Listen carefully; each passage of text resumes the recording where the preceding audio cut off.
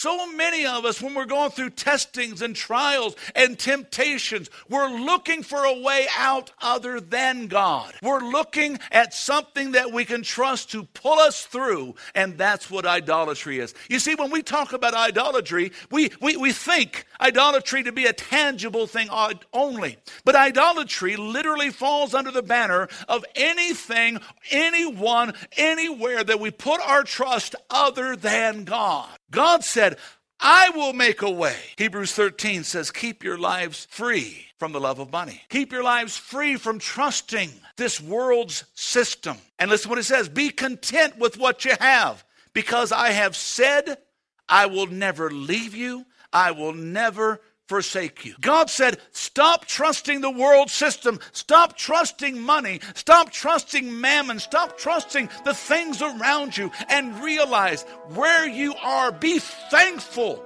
for what you have. I'll take care of what you don't have, because I have promised I will never leave. I will never forsake. And because of that, you can say with confidence, God is my helper, and I will not be afraid what man can do.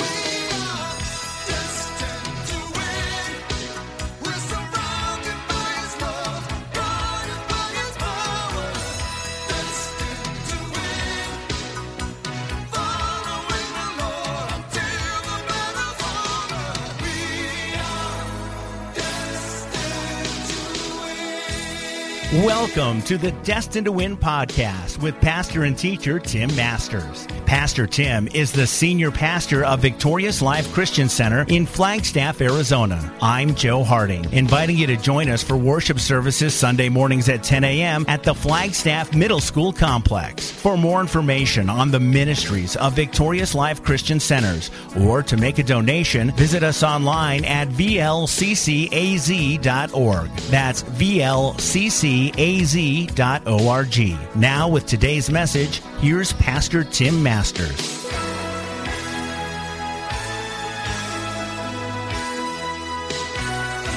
I'm going to take you back to Proverbs chapter 3.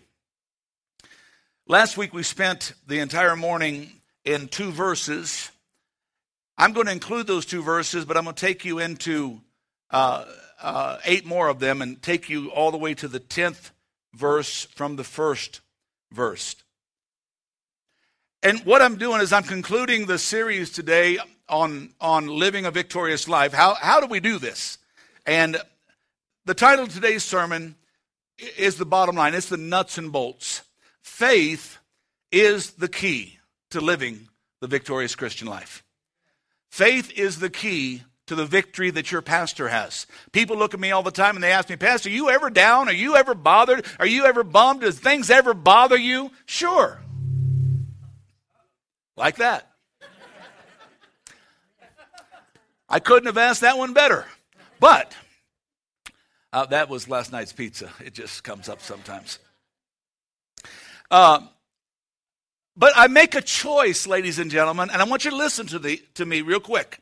I make a choice whether it will bother me or not.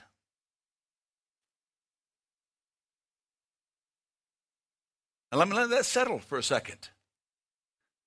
The only way anything can bother you is if you let it bother you. Let me say it again. I don't think it's sticking. The only way anything can bother you, I don't care what it is if you choose to let it bother you. How many of you ladies like these nice little fans? Pretty nice. Yeah, we got a whole basket of fans. If you want a fan, and it's, they're neuter or they're gender sensitive, so it doesn't matter. Boy, girl, doesn't matter. You can go get one if you're a boy too. It's okay. Got to fan some air, but we got some fans because it gets hot in this building. This building doesn't have air conditioning, folks, and so a couple times of the year or during the summer, for about 6 weeks, it gets a little warm. So get a fan. They're all in the back if you'd like.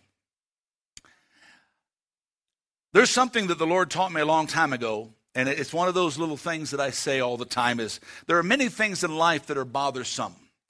But the question you have to ask is, why do they only bother some? Why what bothers me doesn't bother my wife? Why what bothers my wife doesn't bother me? Why? She better, she worse, me better, me. No. Is it not just the fact that she chose not to let it bother her? How many ever got irritated at somebody because there was something bothering you, but it didn't bother them? Come on, lift your hand, be honest. Why? Why does that bother you that it doesn't bother them? Well, because they're the ones that were wrong. Fine. Why are you letting it bother you? Well, you don't understand what the... Great, super. But why are you letting it put you in a prison? Faith is the key to overcoming, because faith is the bridge that causes us the ability to come over to God's side, to the victory that God wants us to have. Can somebody say amen? This still sounds really muddy up here. Christianity, in your notes, is the easiest and the hardest, most difficult religion in the world. It's the easiest because all has been done. Everything's been done. But it's the hardest because all has been done. There's nothing we can do to add to it. We can do nothing to obtain it except by faith. Except by faith, the one who gave it. I love this quote, and I've used it here a year or so ago, but it bears good in this message by A.W. Tozer, one of the great pastors and ministers of years gone by. He said the man of pseudo-faith, or the man of a surface faith, a faith, kind of almost a feigned faith, a fake faith, a man of pseudo-faith, this person will fight for his verbal creed, but refuse flatly to allow himself to get into a predicament where his future must depend on that creed being true. We'll fight tooth and nail. I believe God. I trust God. I know God is going to do this. But the minute we have to be held to that line, how many run to something else?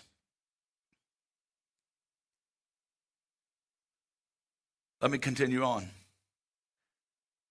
He always provides himself secondary ways of escape so that he will have a way out in case the roof caves in. That rainy day stash. That place to run to for work.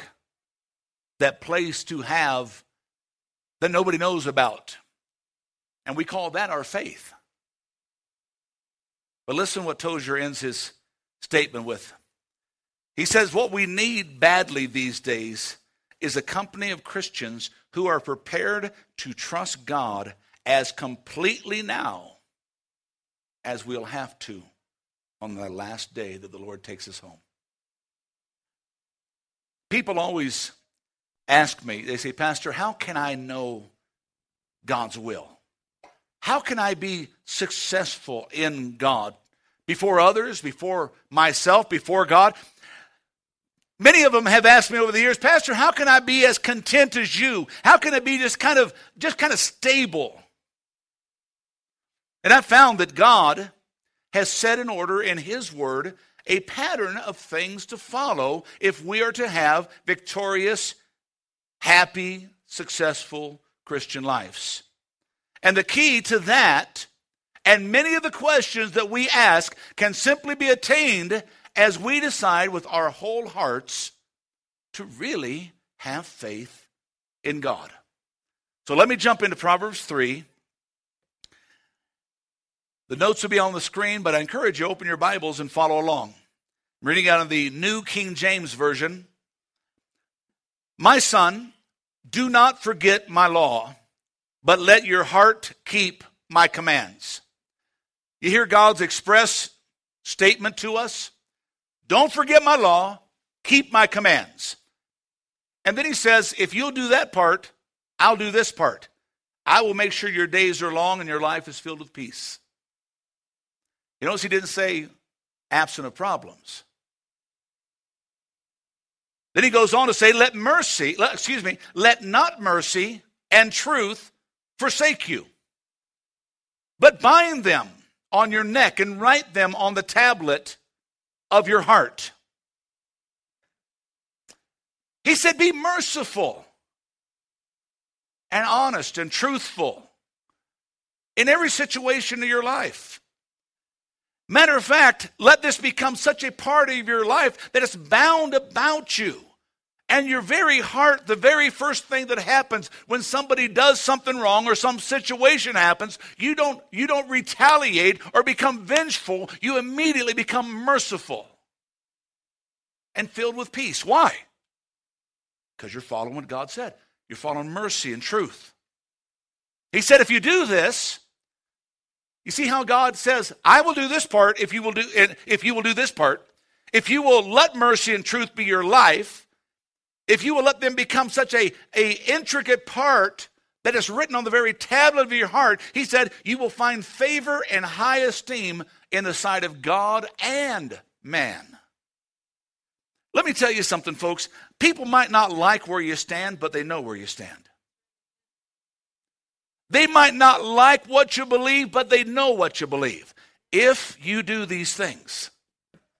I don't know about you, but there's nothing worse, I think, in life than a vacillating person. A person that is gray one moment, or black one moment, white the next moment. Their life is kind of always gray, some shade of gray. You know, depending on who they're with is depending on what they believe at the time. How many know folks like that? Don't raise your hand, but how many are folks like that? See what God says? He said, you got your part, I got my part. Then he goes on to say, the verses we looked at last week, trust in the Lord with all of your heart, lean not to your own understanding, but in all your ways acknowledge him. And he said, I will direct your path. He said, if you'll trust me, if you'll acknowledge me, if you will seek me, and stop trying to figure this out, I will take care of your path. I will lead you. I will guide you. Is any of this making sense today, ladies and gentlemen? And then what's he say? Just what I just established. Stop trying to figure this thing out. He said, do not be wise in your own eyes. Fear God and depart from evil. What's it mean to fear God? Does it mean to be afraid of God? Well, there is that aspect of it, but that's not what he's talking about. It's not a fear that God is going to reach down and somehow slap us over the head. It is the fear as far as respect. When I was growing up, my dad was, 6'2", and he was a very, very strong man. He was always doing stuff. And I feared my dad, not because I was afraid of my dad. I respected my dad, as some of you in this place. Sadly, it's when we lose respect that we no longer fear. We don't fear the law because we don't respect the law. We don't fear the government because we don't respect the government. We don't fear fill in the blank because we've lost respect. Am I making sense this morning? Stop being wise in your own eyes, but fear God and depart from evil. He said, if you'll do this, it'll bring health in your life and strength to your being, which is what it's talking about, health to your flesh, strength to your bones. And then he goes to the place, and I love the way the 10th verse changes, adds this in there before it changes subjects. It says, and honor the Lord with your possessions, with the very first fruits of everything you increase with. We just received our Sunday morning tithe and offering. And that's what the Word of God's talking about, putting God first. It all belongs to God. God said, trust me with it to do what I said I would. And then he said, if you will do this, I will make sure your barns are full.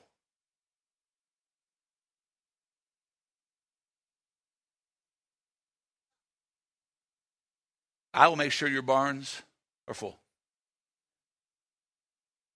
You may not have everything you want, but you'll have everything you need. He said, I'll make sure.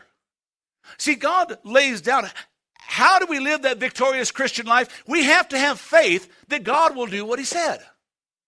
So let's jump into our notes. Faith understands God will do what he said he would do.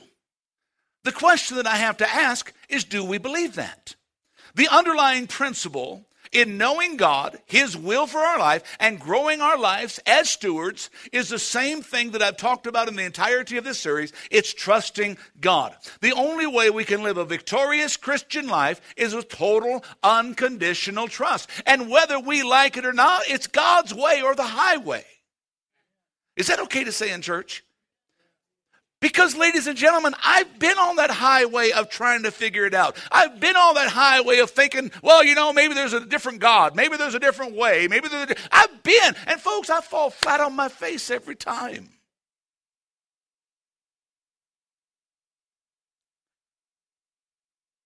The root of all God wants and all that we need is found in these 10 verses. And the interesting thing, as I've already pointed out, is every one of these in these verses are all inclusive statements. God said, I'll do my part if you will do your part. Can somebody say amen? Scripture declares, if we'll do as He has said, He will do as He has promised. But that is in direct conflict with the way we want it. How many out there would like to say, God, you do your part first? Am I the only one? I've asked God, do your part first. God said that's not the way it works. You see, we would rather have God make good on His promises before we take Him at His word. But listen to this, and it's in your notes, and I want you to underline it. God's requirement of faith always precedes His response to faithfulness. God's requirement of faith always precedes His response to faithfulness. I'm trying to help us understand how to live a victorious Christian life. Is that in your notes? Did you underline it? Borrow a pencil from somebody. You see, the Bible says without faith, we can't even be faithful to God. And without faith, God will not be faithful to us. The Bible says those that come to God, in Hebrews 11:6, says those that come to God must first believe that He is, and that He's a rewarder of those who diligently seek Him. Can somebody say amen? 2 Timothy chapter 2 says, here is a trustworthy saying. If we died with Him, we will also live with Him. If we endure, we will also reign with Him. You hear that inclusion again? He said, if we will do our part, God will do His part. He said, if you died with me, He said, I'll make sure that you live the way I have promised for you to live. If you live with me and endure as I did, I will make sure that you will reign with me. But listen to this. If we disown Him, what's the next line say? Oh, we don't like this in church. We think, man, once we get saved, it's done. I can go eat, drink, and be merry. I can do whatever I want to. Did you turn this off? Okay, they're still listening. Okay. Patrick, still doing okay? If we disown Him, what's it say? Read it with me. He will disown us. But then look at this. He adds this in there. If we are faithless, though, I don't know about you. I go through faithless times, folks. If we are faithless, He will remain faithful because He cannot disown Himself. All right. Are you with me today? Remember the prodigal son. The Bible says that he said, Father, I want everything that belongs to me, and I'm out of here. So what did the father do? Okay, boom. It doesn't say the father chased after him.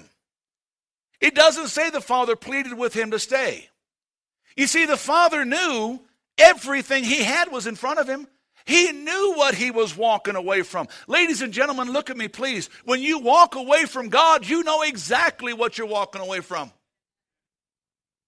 It's not a surprise. This boy knew exactly. But Dad also knew that he had poured enough into his son's life that one day, prayerfully, before he dies, he'll make his way home. And we know the story. The boy was afar off, and the father was watching. Now think about that for a minute. The Bible says the father never went after him, but it also said he never stopped watching for him. When Jesus told the disciples to get in the boat and go to the other side, the Bible says he went up in the mountain and prayed. We can find this in the book of Matthew. He went up into the mountain and prayed. But then listen to what the Bible says. During prayer, it said he saw them toiling on the sea. He saw the struggle they were going through, and he went walking to them on the water. Ladies and gentlemen, you might be going through things, but God's eye is never off of you. You might be going through the storm, but he's the eye of the storm, and he's watching you today. Can you say amen?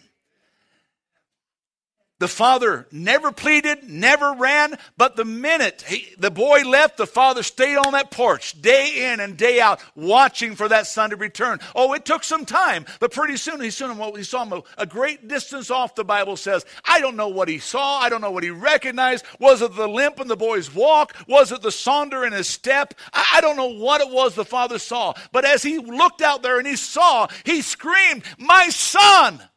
And then the Bible says he ran after him.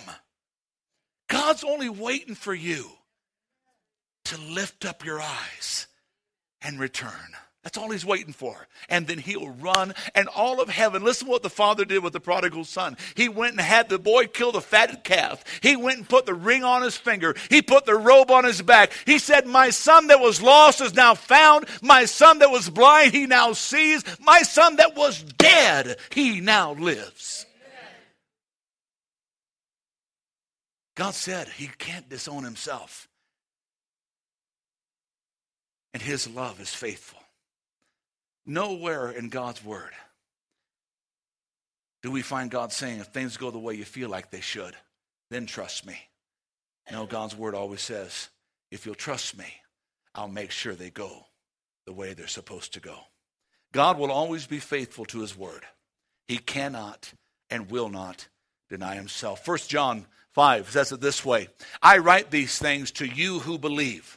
I write these things to you who believe. Let me say that again. I write these things to you who believe. Who's he writing to? You and me. In the name of the Son of God, so that you may know that you have eternal life. And this is the confidence we have approaching God, that if we ask him anything, can you say that with me? If we ask him anything, here's the separation. According to his will. Not according to my want, not according to my desire, my ambition, according to his will, which literally is his plan for your life and mine. What does it say? He hears us. And if we know he hears us, then whatever we ask, we know that we'll have that what we asked, because we've asked according to his will. Am I making sense this morning? Trying to help us understand faith is the key of living a victorious Christian life. We got to believe that God said what he said and he will do what he said. Do we? Second point of this series, or second point today, faith understands that God has given us responsibility also. You see, we are like that prodigal son. Well, hey, it's all there. It's kind of a gift basket. Dad, just give it all to me, and I'll go do what I want to with it. And God said, fine. The father said, fine, go. But the boy learned responsibility pretty quick as he ran out of everything, as he poorly managed everything. The Bible says he spent it wastefully on the harlots and on the people of the fields and the different places, until he finally found himself in the hog trough of life, if you will. He was eating with the pigs. He forgot that he had a responsibility in life. To live a victorious Christian life, we're responsible. And if it's not happening, folks, Ron and I went a lot of friends with this statement. We can't look to anybody but that guy in your chair, that gal in your chair. I tell people all the time when they ask me, well, Pastor, what happens when you have a problem? The very first thing I do is I go to the mirror. That's the first thing I do. Why? Because I know the problem starts with me. Somewhere in the midst, I did or didn't do, said or didn't say, went or didn't go. How many found that to be true? Okay, we got a half dozen honest people. The truth is, folks, every single time it happens. Cameron can't sit down and blame Cameron's wife. Amber. He can't. You say, well, what if she was wrong? Makes no difference. Why does he let it bother him? Why does he let what she did affect him? Well, you can't, Pastor. I mean, my goodness, they're married. Sure you can. He can take it and say, okay, I'm going to do something with this. I'm going to help my wife with it. I'm going to help myself with it. And I'm going to learn. Is all this making any sense today? I can't sit down and blame anything that happens in this life anywhere else but back on me first and foremost. Now, if I look in that mirror and I've asked all the questions and I've looked all the directions and said, okay, God, I don't see anything that I have or haven't done. Show me what is going on. I go back to God's word and I said, Lord, I'm not leaning to my own understanding. I've tried to figure it out, but I can't. So I'm going to trust you and I'm going to lean to you. See, God has placed in our care all possessions, opportunities, talents, time, all that we now have and all that we now need to experience in our everyday lives. Every second, every minute, every hour, every day, every week, every month, every year, God has placed for you and I to live with. And he says, one day, I'm going to hold account. I'm going to call responsibility for those things in your life and in my life.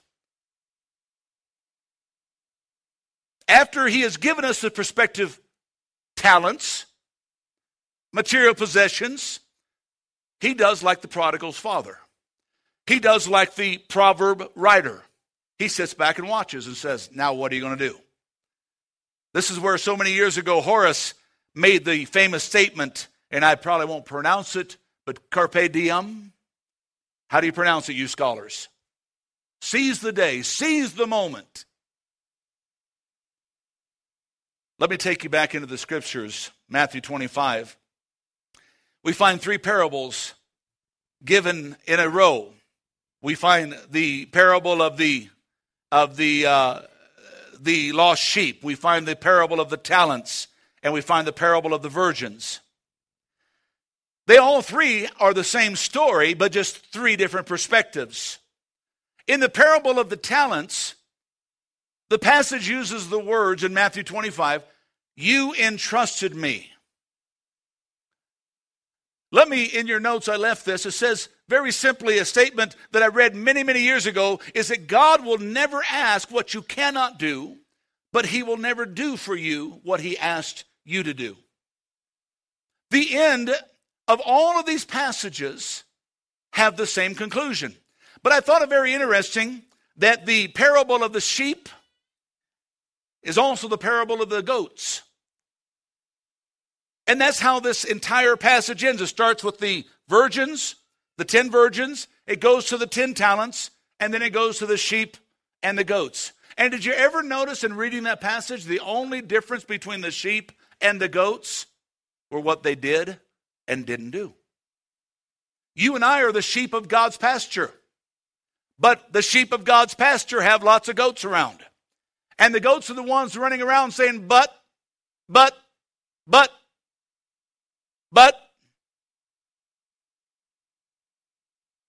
Always challenging, always questioning.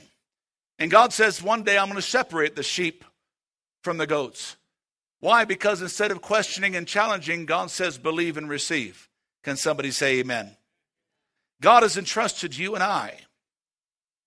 But with everything he's given us, he said, I expect it to prosper. I expect it to develop. I expect it to grow. I expect you to live a victorious Christian life. Colossians chapter 3 says it this way. Let the peace of God rule in your hearts. Since you are members of one body, you are called to peace. I'm going to give you the nugget that helps faith grow. Since you are called to peace, underline this in your notes, and be thankful. Let me start again. Let the peace of Christ rule in your hearts, since as members of one body you were called to peace, and be thankful.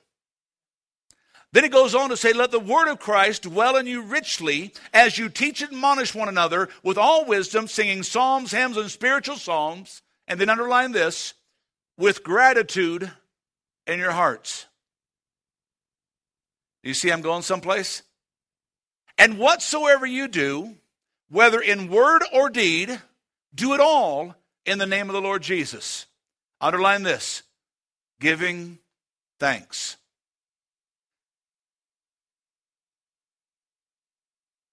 The biggest problem we have in living a victorious life is we have no gratitude.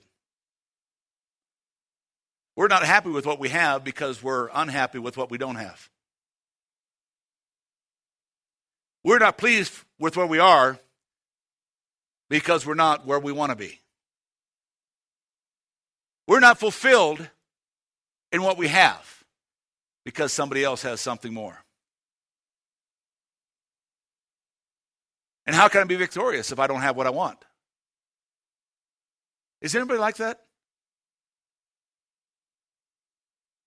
How can I be happy if I'm not happy?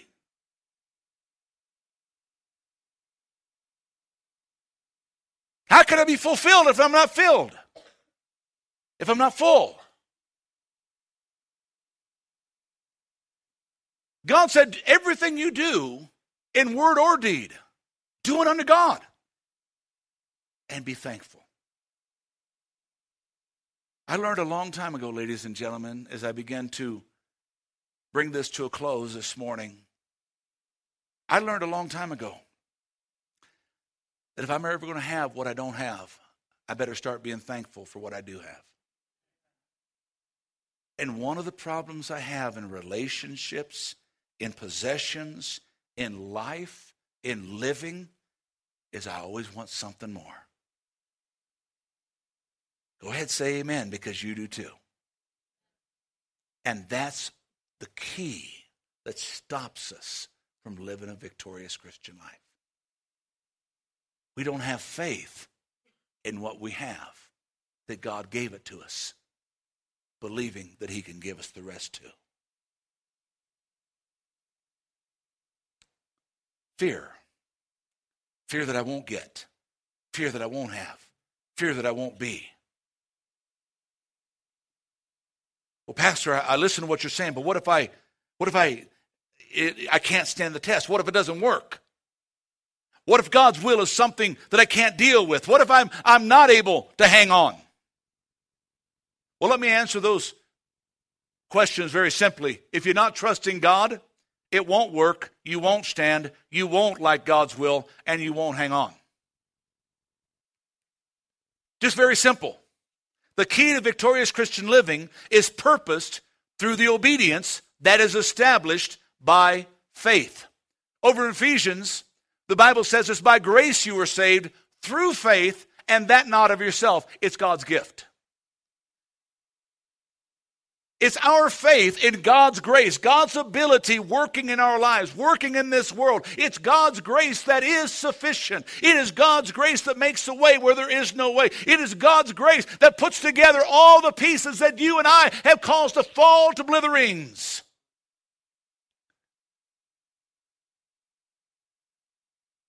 I find that in this world there's three basic types of people. There's independent people, there's dependent people, and there's interdependent people.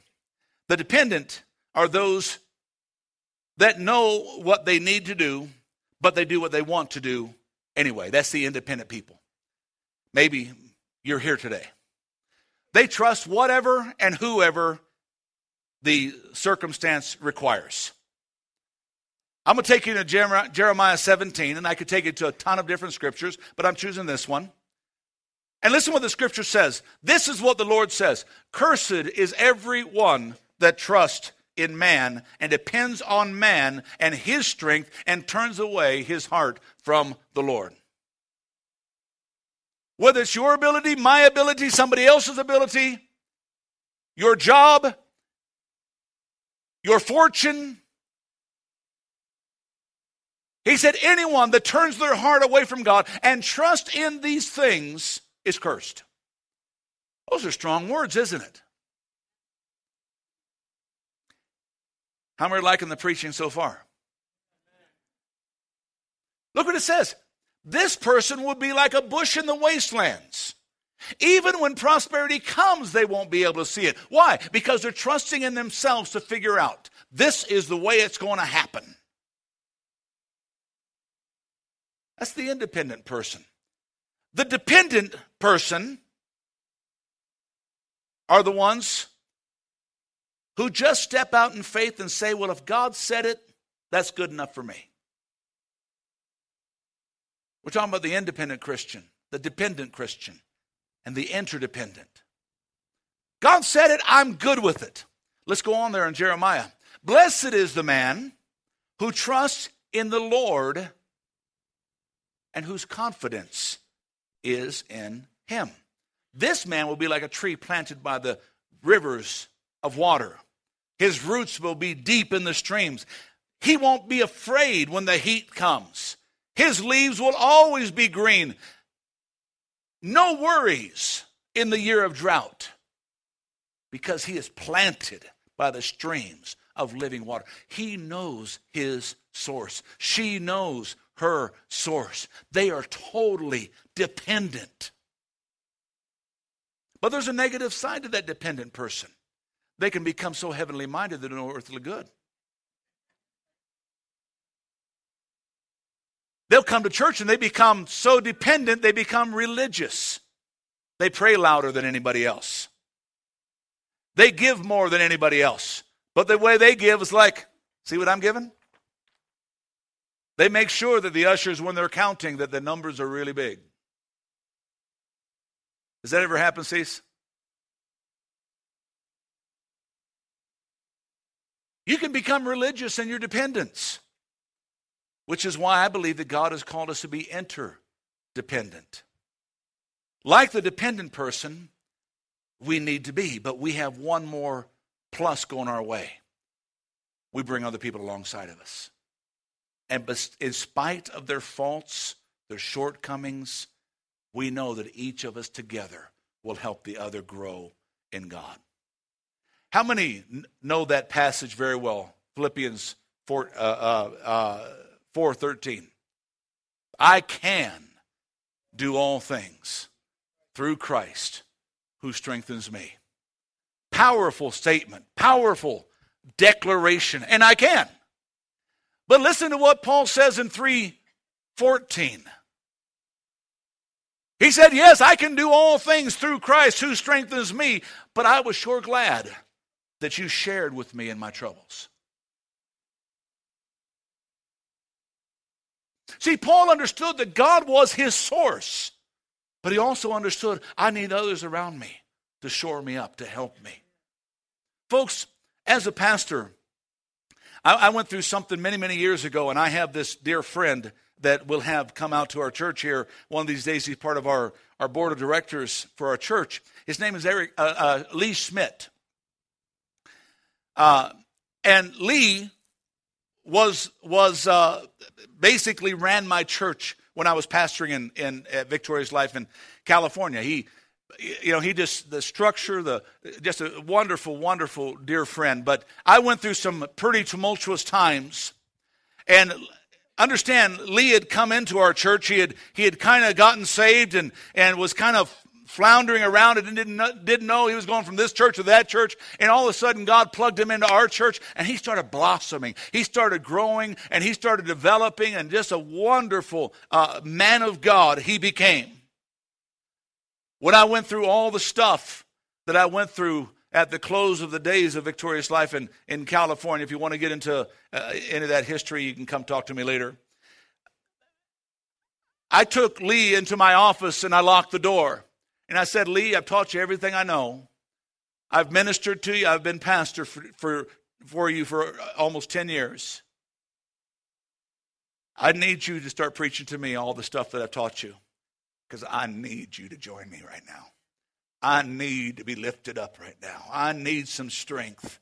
Oh, I know the Word of God, but I need somebody to come alongside of me in my troubles. Ladies and gentlemen, you can become so heavenly minded, you know, earthly good. You've got to bring other people alongside. You've got to become interdependent one with another. The Bible says to share your burdens. The Bible says to build those relationships. He said, yes, I can do all things, but I sure am glad that you came alongside of me in my troubles. You want to live a victorious Christian life? It's a choice. It's a choice. Are you going to trust God fully that He will never let you down, and step out in faith and ask others to journey with you? We can live a victorious Christian life. Do we really believe that? The Lord is the only one who won't let us down. Folks, look at me, please. Look at me. I want you to see a man that can let you down. I can. And maybe I already have to some. But if I haven't, be encouraged. I probably will sooner or later. Just a man. But God won't. And God in me won't. And God in me for you won't. One of the ways that I get myself up when I'm down is by lifting you up. We must learn in your notes that God is totally dependable. 1 Corinthians 10 says there's no temptation that has seized us except what everybody else is going through. That's the first lie the devil tries to get you to believe, that you're in this alone. He said, but God is faithful and will not allow you to be tempted beyond what you're able, but He will cause that temptation to go away and make a way that you can stand up under it. But then He added these words that I want to look at in the 14th verse. Therefore, my dear friends, flee from idolatry. What does that come from? Because so many of us, when we're going through testings and trials and temptations, we're looking for a way out other than God. We're looking at something that we can trust to pull us through, and that's what idolatry is. You see, when we talk about idolatry, we think idolatry to be a tangible thing only. But idolatry literally falls under the banner of anything, anyone, anywhere that we put our trust other than God. God said, I will make a way. Hebrews 13 says, keep your lives free from the love of money. Keep your lives free from trusting this world's system. And listen to what it says, be content with what you have, because I have said, I will never leave you, I will never forsake you. God said, stop trusting the world system. Stop trusting money. Stop trusting mammon. Stop trusting the things around you, and realize where you are. Be thankful for what you have. I'll take care of what you don't have, because I have promised I will never leave. I will never forsake. And because of that, you can say with confidence, God is my helper, and I will not be afraid what man can do.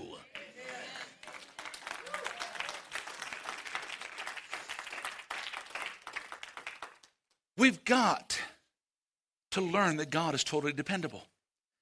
We've got to develop faith in the times of adversity. A statement that I learned a long time ago is trying times are trusting times. When I first got saved, I found a little plaque that I stuck on the front of my Bible when I was a brand new Christian. And the plaque very simply said that the will of God would never take me where the grace of God could not keep me. 1 Peter chapter 1, in this you greatly rejoice, even though now you go through troubles and griefs of all kinds of trials. But in this you greatly rejoice, that these these trials, these struggles, they have come that your faith, which is of greater worth than gold, will be proved genuine.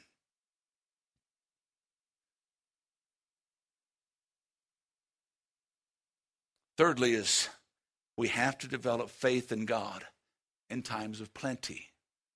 Now that sounds a little awkward. Why should I have faith in God in times of plenty? Because it's in times of plenty that we start trusting the plenty. That we start trusting what we have instead of rejoicing in yet what God still wants to do. 1 Timothy 6 says, command those who are rich in this present world not to be arrogant or to put their hope, their trust in their wealth, which is so uncertain, but to put their trust in God, who richly provides everything. And look at this, underline it, for our enjoyment. We must always be sure that we possess our possessions and our possessions don't possess us. The last thought is that we have to develop faith that God is our source always in everything. Psalm 20. I didn't put it up on the screen, but it's one that you should write down. Verse 7. It says, some trust in horses, some trust in chariots, but I'm going to trust in the name of the Lord. You know what it's saying? Some trust in the arm of this world to protect. Some trust in the provisions of this world to provide. But he said, I'm going to trust God. Solomon said it this way in Proverbs 18. He said, the name of the Lord is a strong tower. The righteous run into it and are safe.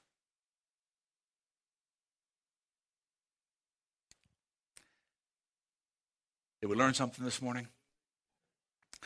I read this to you guys about 4 months ago in March. I preached a sermon.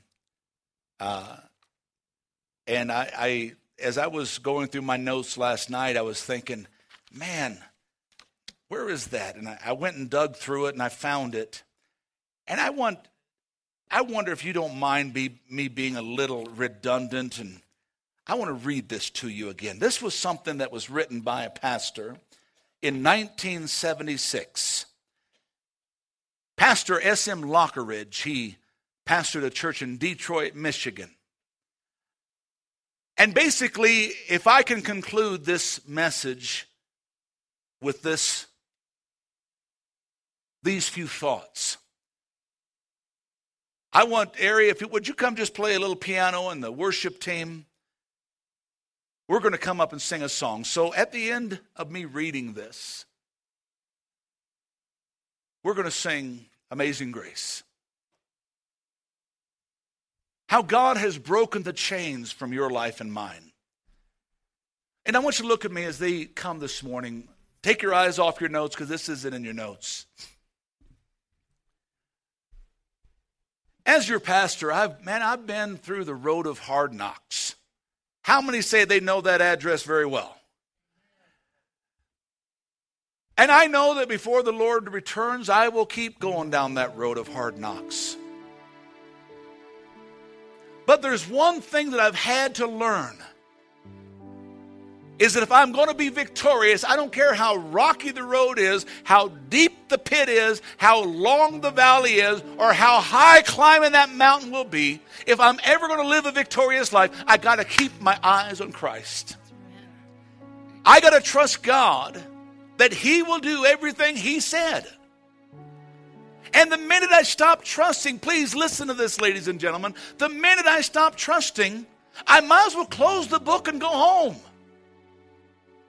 Because I'll eat, drink, and be merry, and tomorrow I'll die. If God isn't who He said He is, if He hasn't done what He has said He has done, I don't care. You can grab all the religions of the world. Guess what? You can believe in Buddha all you want to. You go over to Asia, you find his bones. You can believe in Muhammad all you want to. You go over to the Middle East, you find his bones. You can believe in Krishna. You can believe in Moon. You can believe in this person. But you go and you find their tomb and you'll find their bones. Ladies and gentlemen, you go look for the living of God. His bones are not there. He is risen. He is alive. And he is who he said he is. And because he lives, pardon the passion of your perpetuous preacher. Because he lives, amen, I can face hell itself, amen, and still live a victorious Christian life. That's right. Because he is alive. Can I read this to you? And like I said, I read it to you 4 months ago, but I just really felt it was today. Listen, he's the one who made us. It is he who made us and not we ourselves. The heavens declare the glory of God. The firmament shows his handiwork. No means of measure can define his limitless love, and no far-seeing telescope can bring into visibility the coastline of his shoreless supply. Can I tell you something? You can trust him. No barrier can hinder him from pouring out his blessing. He's enduringly strong and entirely sincere. He's eternally steadfast and immortally graceful. He's imperially powerful and impartially merciful. He's the greatest phenomenon that has ever crossed the horizon of the world. He's God's Son, the sinner's Savior, the centerpiece of civilization. What I'm trying to tell you today, ladies and gentlemen, if you will, you can trust him. Amen. He doesn't have to call for help. You can't confuse him. He doesn't need you and he doesn't need me. He stands alone in the solitude of himself. He's august. He's unique. He's unparalleled. He's unprecedented. He's supreme. He's preeminent. He's the loftiest idea in literature. He's the highest personality in philosophy. He's the supreme problem in higher criticism. He is the fundamental doctrine of true theology. He's the cardinal necessity of the spiritual religion. He's the miracle of the age, the superlative of everything good, and you can call on him. I'm telling you, church, if you will, you can trust him.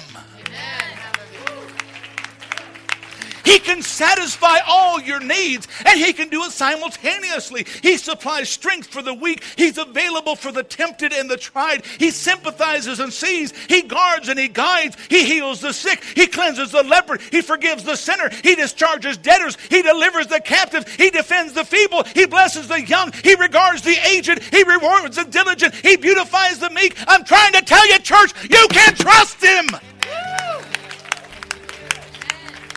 He is the key to all knowledge.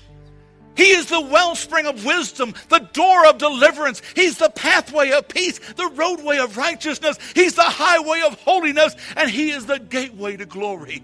Will you put your eyes on him and begin to trust him, church? He's the master of the mighty, the captain of the conquerors. He's the head of the heroes. He's the leader of the legislators. He's the overseers of the overcomers. He's the governor of the governors, the prince of the princes. He's the king of kings. He's the Lord of lords. His office is manifold. His promises are sure. His life is matchless. His goodness is limitless. His mercy is everlasting. His love never changes. His word is enough. Ladies and gentlemen, you can trust this God I'm talking about today. His grace is sufficient. His reign is righteous. His yoke is easy, and his burden is light. I wish I could describe him, but he's indescribable. Why? He is incomprehensible. He's irresistible because he is invincible. You can't get him off your hands. You can't get him off your mind. You can't outlive him, and you can't live without him. Pilate couldn't stand him. When he found he couldn't stop him, and Pilate couldn't find any fault in him. Even the witnesses couldn't get their testimonies to agree. Herod couldn't kill him. Death couldn't keep him. And thank God the grave couldn't hold him. I'm trying to build a victorious Christian life, church. And you can live the same life I live. And we can live this together. Why? Because together we'll build each other up. There is no one before him. There will be no one after him. He has no predecessor. He'll have no successor. You can't impeach him, and he ain't going to resign. Amen. You can trust him. Can somebody say amen? Amen. Pastor Tim Masters with this week's message on the Destined to Win podcast. Destined to Win is made possible with the prayerful and financial support of those destined to win. To donate online, visit vlccaz.org. That's vlccaz.org. Destined to Win is a production of Victorious Life Christian Center with services Sunday mornings at 10 at the Flagstaff Middle School Complex. I'm Joe Harding. For Pastor Tim Masters and the congregation at Victorious Life Christian Centers, you're invited to join us here next week for another edition of the Destined to Win podcast.